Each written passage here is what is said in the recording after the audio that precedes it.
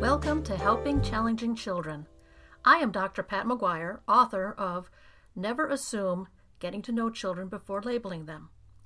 I am also a developmental pediatrician who has worked for over 30 years helping children, adolescents, and families learn how to get along and create the best environment to create happy, healthy, and productive adults.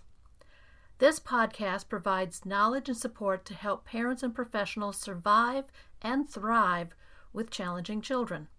Each episode will look at a topic that affects how children develop, learn, and behave.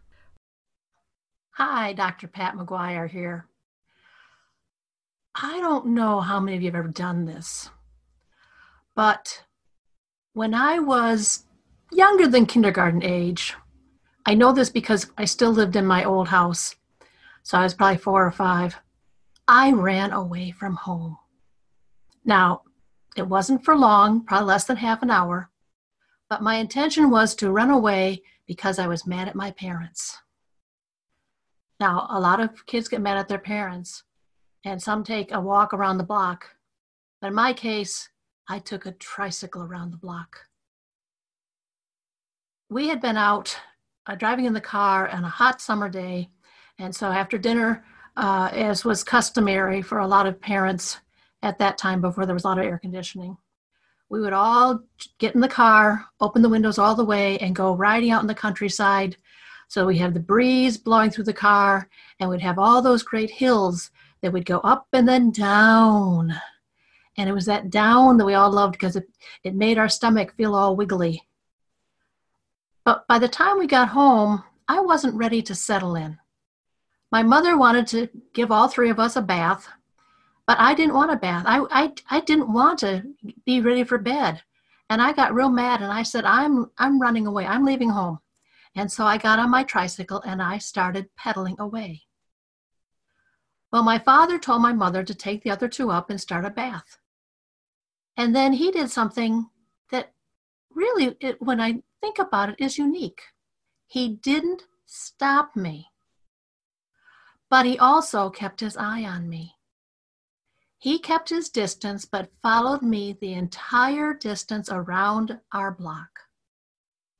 And there I was, pedaling away, and just mad, but I knew he was there. I could check and see, and he was there.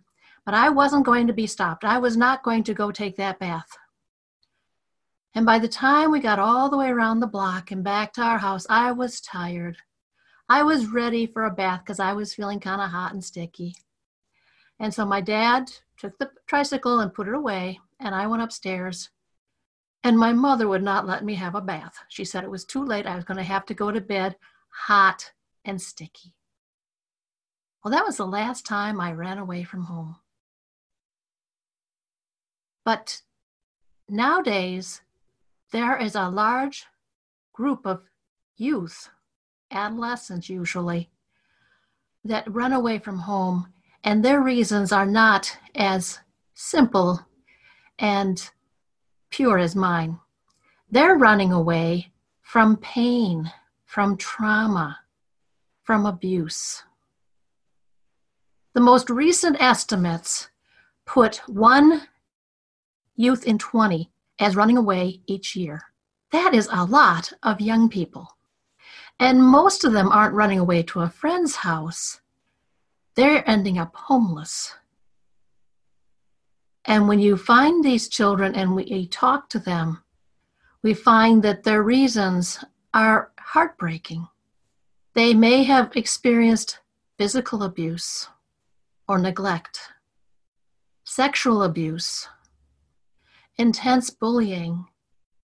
They may have mental illness, or they may live in a house where mental illness and domestic abuse is the key factors of their pain.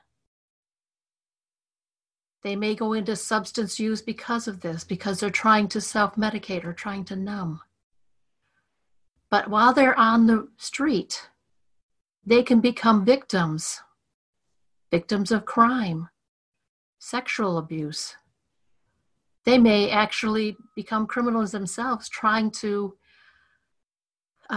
basically live on the streets. Most don't want to come back home because they don't want to come home to what they left. Or they're afraid that when they come home, they will be punished more harshly than before they left. And this indeed happens to many of these youth.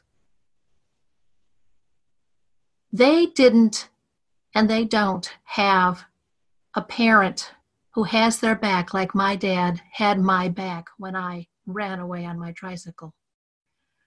They need an adult to have their back, whether it be their physician, their principal or a teacher, a minister, or another relative that has their back, that supports them while the world around them gets their act back together. Maybe this adult helps them get the mental health care they need, or the sexual health care they need. Maybe they have an unintended pregnancy and they ran away because of how their parents reacted. Maybe they have substance use issues that they need to get into rehab and they need support. But it may not be from their parents that they get it. And if not from their parents, they need someone else. So I was a runaway child, but I had a much more rosy outcome from that, other than having to go to bed sweaty and hot.